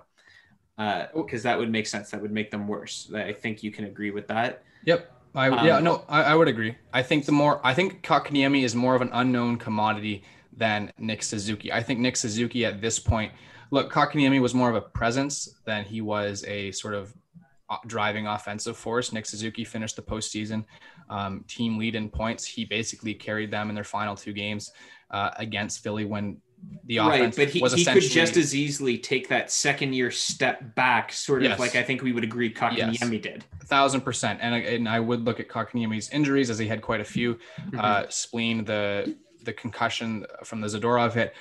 I think there's definitely a situation. Look at Nathan MacKinnon having a sophomore slump. It's definitely a possibility. And I don't think right away next year, Montreal's sort of the hole that plagued them for about 2 decades now of not having a center. I don't think that is fixed right away next year, but I think in 2 to 3 years time, those 2 players are going to be the guys to finally put Montreal, not over the edge, but definitely sort of towards where they want to be. And I think expecting Danault or putting Domi at center and those 2 guys to be the 1-2C over 2 players like Nick Suzuki, Jesperi Kotkaniemi in 2 years' time is pretty silly. Luke, do you have anything to add, or can we move on from you guys making fun of my favorite players? You can move on. I probably shouldn't get into it. Okay. All right. Let's talk about Ottawa. I know we talked about Matt Murray earlier, but there are rumors that Ottawa could take on someone like Matt Murray. Nick, we'll start with you. You're the Sens fan. Should they do it? What gave it away? No. I could see a scenario where they would target Matt Murray. I think that makes a lot of sense. Ottawa's got a lot of picks this year. They've got 7 in the first 2 rounds, which is insane. They've got a lot of prospects in their system right now that are suddenly going to be pushed down the pipeline by after the draft, once more of these quality players come in. Because I think this year we're really going to get a sense of where the Senators are headed as an organization, and we're going to have a much clearer idea, because right now everything's still unknown. The one thing, though, I think they'll be able to add that high profile scoring centerman and winger early on in the draft, and they'll be able to fill out the rest of their skaters toward throughout the first and second round. What I still don't see in their pipeline is the obvious hair to the crease that Craig Anderson has held for 10 years. And obviously Craig Anderson is so well respected in Ottawa, and he's done everything for them for 10 years, been everything they could have ever wanted in a starting goaltender. But they've got Anders Nilsson and Marcus Högberg under one-way contracts, and that's supposed to be the tandem next year. But I don't think either of those guys, especially Nilsson, are a long-term solution. They've got prospects in the pipeline in Joey Daccord, Kevin Mandolese. Philip Gustafsson was a high-profile prospect when he was with Pittsburgh. And they've also got Joey Daccord, who was their starter in Belleville last year. But I don't know. I don't see that obvious number one goaltender anywhere.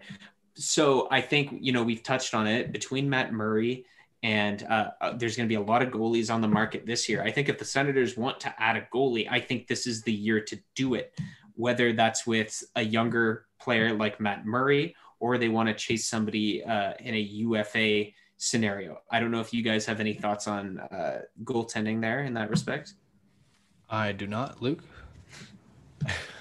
I think it would just be smart for Ottawa to kind of obviously to look ahead a few years and kind of see what the next 2 to 5 years of their goaltending situation is going to look like, and make a decision now while they can. I think they're in a very low risk situation. I think this season, like the last 2 seasons, still take some chances. Anders Nielsen's a really good goalie. Mm-hmm. I like him. Yeah, I think he has a lot of potential. Maybe you don't have to go out and acquire a Matt Murray. Maybe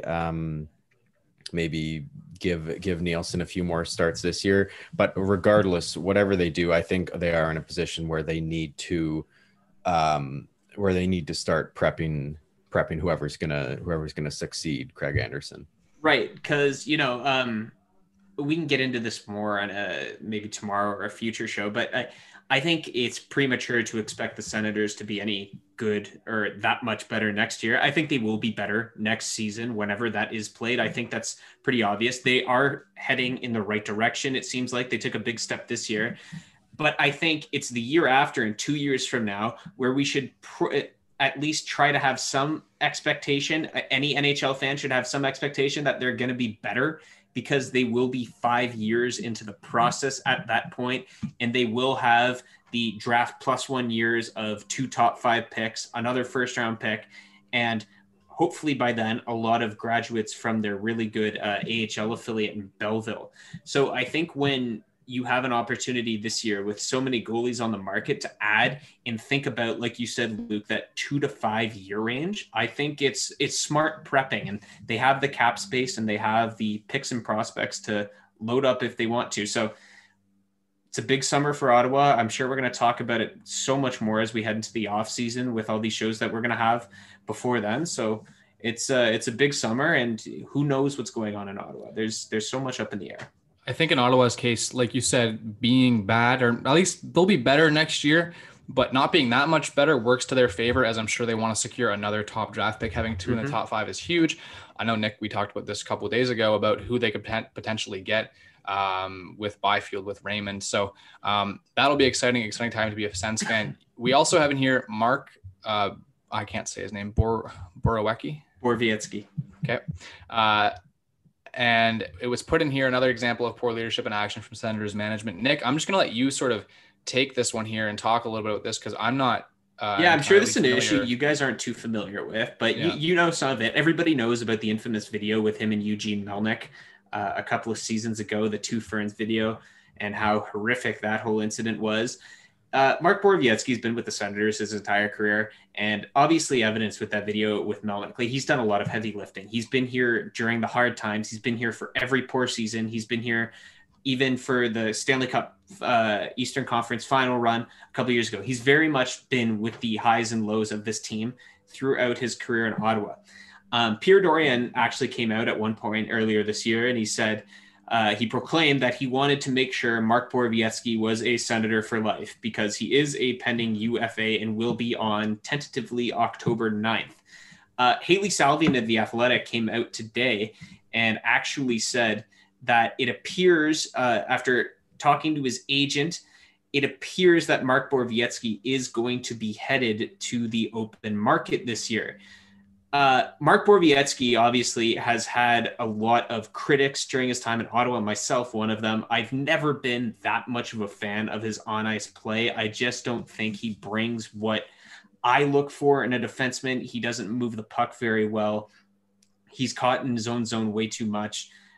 He's good at hitting guys, which I know some people find value in. I just, he doesn't do anything for me.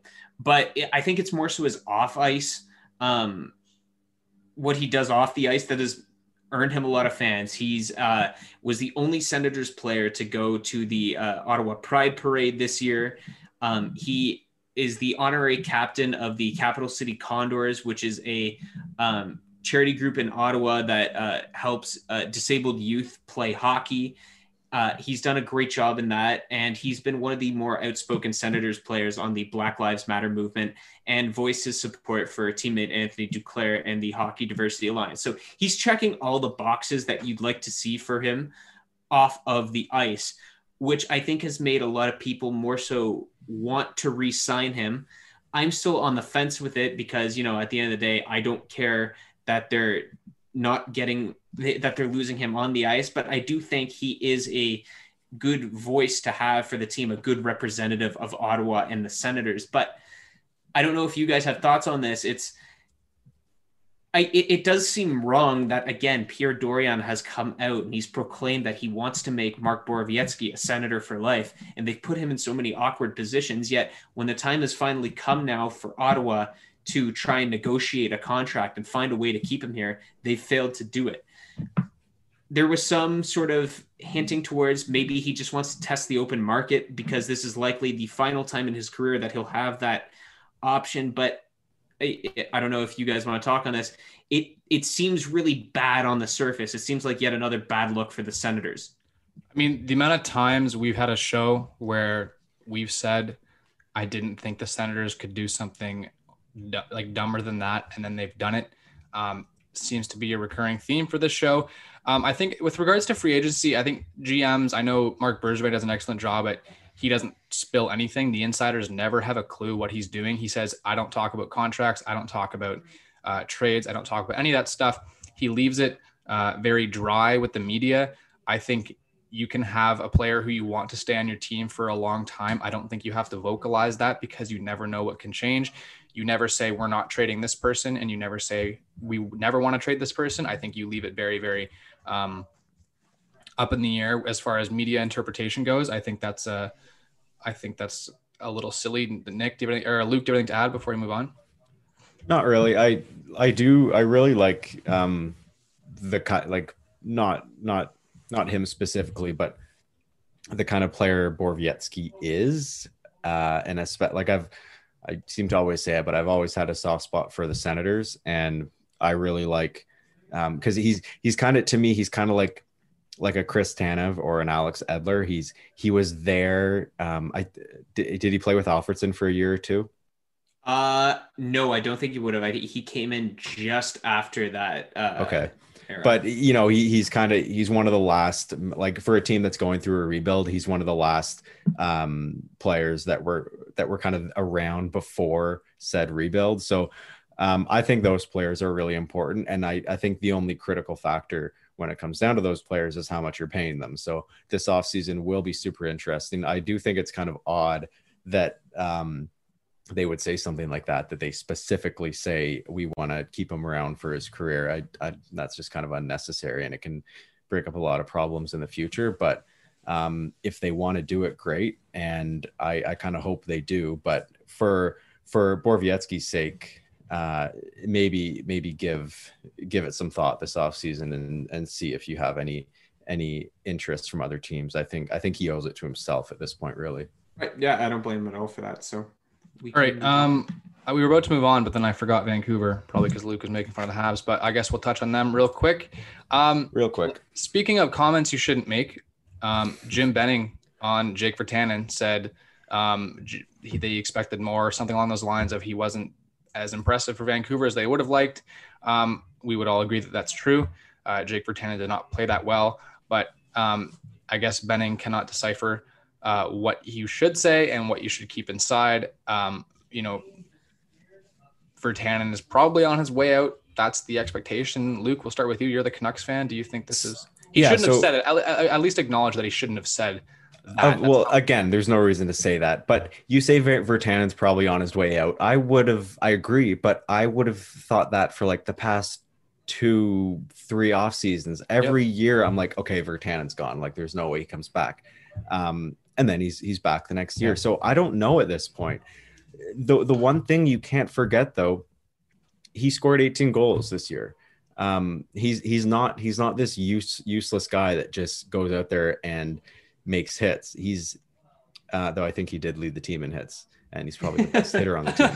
But he scored 18 goals. Like, you can't ignore that. And then Benning comes out and makes these comments, and I don't know how the relationship between Virtanen and Green and Benning is still allowing him to want to be in Vancouver, and on the opposite side, them wanting him here. Yeah, I don't get it. Exactly. But he keeps coming back. So regardless, if they're going to move him, if they're going to trade him in whatever way, I think there is a lot of value with Virtanen, and maybe you can add a heavy contract to go along with him, whether it's an Eriksson or a Beagle.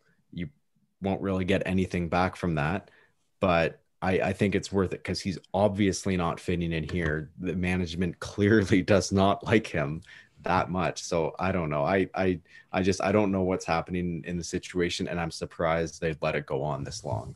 It seems like I feel bad for Virtanen because it just seems like Vancouver management has just put so much into him at this point that Yeah. it's like they're holding on to him for no other reason than the fact that they drafted him so high all those years ago.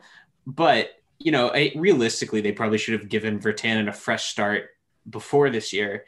But it seems like it's just become a recurring theme now that we're going to slag the guy every offseason to try and get him to improve his play when, although he was always supposed to be more than what he is right now, this is what he is. He's probably a third liner at best in his career. I can't see him I don't see his ceiling being much more than this. So I think it's unfair to Virtanen in that aspect that they expect so much more of him just because of how highly he was drafted back in 2014.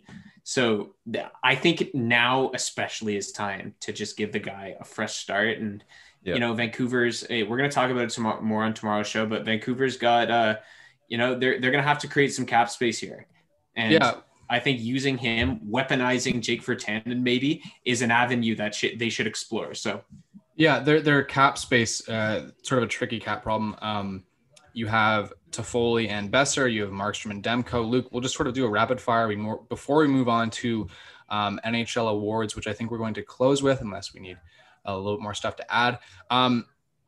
Toffoli, do you think he resigns, or do you think he tests the market? And between Toffoli and Besser, I'm assuming you're leaning Besser, but who would you pick?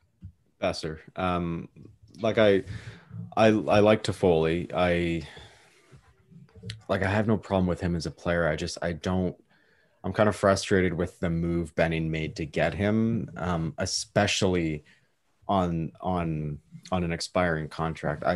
That didn't really make much sense to me, but regardless, keep Besser. When a few months ago, earlier in the summer, when the Besser trade rumors came out, it kind of solidified that one of Besser or Toffoli are going to have to go. And unfortunately, I think it has to be Toffoli. Will Markstrom or Demko, the goalie battle? Keep Demko. Keep Demko. I know it's a small sample size, those 3 playoff games, but pretty good. You have to make a choice, and you can get a lot from you. Well, you should get a lot for Markstrom. If you don't get a big return for Markstrom, he's a UFA, is he not? He's a UFA. So I'm saying, like, if Markstrom is not a Vancouver Canuck, come October, come next season, and you're committing to going with Demko, it better be a sign and trade. It better be something where you get a return for whichever goalie you're sending out. Yeah, I think that's unlikely at that point. If they go that avenue with Markstrom, if they choose Demko as the guy to stick around, because it seems like they're going to have to make some tough decisions this year. Yeah. The sign and trade is so it's not used very often. I can see Markstrom just completely foregoing it. But obviously he is going to free up a little bit of cap space if that happens. And we've said a few times on the show already, we've talked a lot about goalies, but there are a lot of goalies on the market next year that they should be able to get maybe somebody at maybe a 1B option for a little on the cheaper end. So maybe that's something I'd explore. Maybe somebody like Thomas Greiss would make sense for Vancouver. And then Benning said today he's not against having, he didn't say it explicitly, but he said like he's not against having a tandem. I believe he was implying Markstrom and Demko. So and he also said a few days ago he wants to keep Toffoli. So I think is a weird guy. That is a weird GM. We can talk about GMs maybe tomorrow's show or next week's show. Do we have the 3 strangest GMs in really. At least in Canada, honestly, but maybe in the league on the show right here in terms of the fan base representation. We should have a GM segment maybe next week where we rate our GMs and talk about the weird things they've said. I know Bergevin, when talking about Therrien, said that when Montreal had like a brutal season, he said, yeah, he's the kind of guy you want to be in a foxhole with. And if you want loyalty, get a dog. And he has these sort of weird cliches that he recycles. Anyway, I don't know if we're talking about weird quotes, let me just get this out of the way. Like Pierre Dorion, man, come on. We're a team. After trading Mark Stone, he walked proudly out in front of the media. The first thing he said was today was my proudest day as an NHL GM. Oh man. But a conversation for another day, because you know what, I could start going on on this topic for about an hour right now. So we'll move on. Yeah, the last topic for today, and then I'll of course tee up tomorrow's show.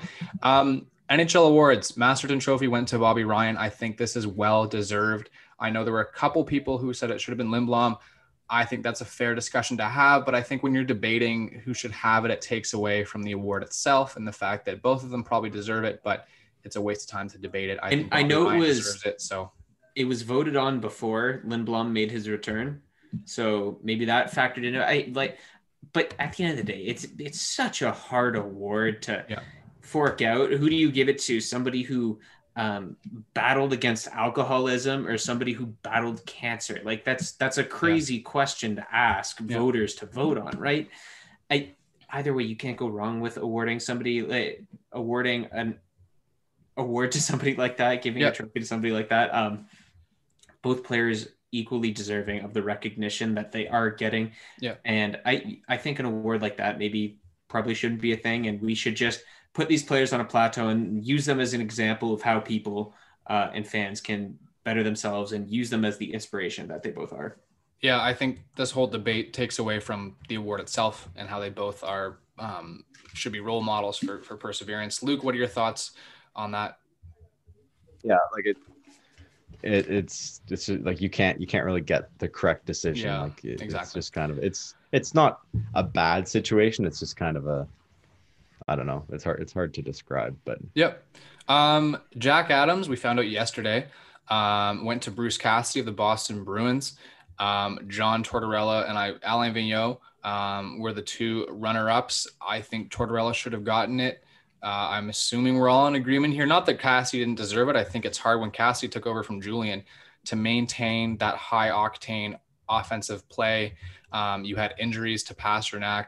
I think he deserves credit. I don't think he deserves the award. Are we in agreement it should have been Tortorella? Nick, what do you think? Yeah, I at the end of the day, like I've said it before, I do think these good teams and their coaches do deserve recognition, because if we're talking about best coach, like we got to factor in to how good the team is. And the Boston Bruins were the best regular season team in the NHL this year before the pandemic, and that deserves some type of recognition. But John Tortorella deserves a lot of credit himself. He took a Columbus Blue Jackets team that, after it lost Matt Duchene, Ryan Dzingel, Sergei Bobrovsky, and Artemi Panarin, there was nothing expected of this team. And he instilled a system that relied on them and how hard they worked. And you could see that every night Columbus battled and battled. They were great this year, and they got into the playoffs, luckily, and took out a really good team, the Toronto Maple Leafs. So I think that deserves a lot of recognition. I would have liked to have seen him given the Jack Adams. Likewise with Barry Trotz, I think didn't get that many votes, but again, deserves some sort of recognition, in my opinion, because he took a pretty mediocre Islanders team. And I think we're seeing it now, especially in the playoffs, because there's a lot more eyes on them, what exactly Barry Trotz has done to that team. So I think those two deserve some recognition, definitely. I probably would have given it to Torts, though. Luke? Yeah, I like, out of the three finalists, Cassidy probably would have been my third pick, but I don't know. He's obviously an incredible coach, but I feel like Tortorella, I thought Tortorella was kind of the unanimous winner, like by March or April. So I was pretty surprised, but what can you do? All right, let's talk real quickly on, I think this whole Jack Adams thing, it sparked a lot on Twitter, in a discussion I actually haven't seen before on hockey Twitter. And that is, that's about whether or not GMs or coaches should win awards. I don't think there should be a GM of the Year award. Personally, I want to get your thoughts, and then I'll explain my reasoning. I just think for GM of the Year, it seems kind of stupid. For example, when David Poile won it, for example, that wasn't when they went to the Cup final against Pittsburgh. They had a top four of Ekholm, Subban, Yossi, Ellis. They had depth down the middle. They had secondary scoring. I don't think you can put that entire roster and credit David Poile for that entire year. That is a series of moves for 2 decades that led to that. So I think it's kind of silly. And what your definition of GM of the year means, I mean, look, I could say Pierre Dorian's GM of the year for how he did the deadline because he had an excellent deadline. I could say Ken Holland would win the deadline because of, he was able to buy without giving up too much. Are you judging it by drafting? Are you judging it by free agency? Which trades you make? There's a lot that goes into it. And I think to just sort of shrink it into 1 year, to me, seems silly. Coach of the year is a little bit different, but I think GM of the year, I don't think it's right. We'll start with you, Luke. I totally think there should be a Coach of the Year award. Coach of the Year is very it's not as long term as GM of the Year. Sure, it can and does carry over, but I do agree with the Coach of the Year award. GM of the Year is a bit tricky because, yeah, like you said, there is the strict within the year, what you do at the deadline or other trades, and then like if you get into signing contract extensions, you can't judge those. You can't add those. Like think of all the tasks that GMs handle. And then even further, it's like it maybe should be labeled. I'd rather it, even this is a bit awkward, I'd rather it be labeled organization of the year or front office of the year, because it's just such a weird such a weird position to acknowledge for what the team is doing. And it could have absolutely nothing to do with the GM at hand. It could be one or two GMs in the past. It's like, I'm not super worked up about it, but it's just kind of a weird position and a weird award to give out. I would say the criteria is more so the issue as opposed to the actual concept of these awards. Like, I think we've shifted away from it a bit now, but it seemed before that the Jack Adams was always given to the most improved team. And I think we've done a good job over the past couple of years, at least, of starting to shift away from that.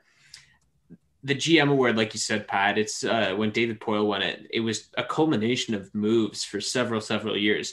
So I think if they want to keep an award for the GM of the year, that's fine. But I think we just have to evaluate what exactly the criteria is for it. Is a team's success winning the President's Trophy, like, should they be judged the same way as a coach is because they're, working the same hours as the coach? And although they're doing different jobs, they're probably just as big of a part of that success.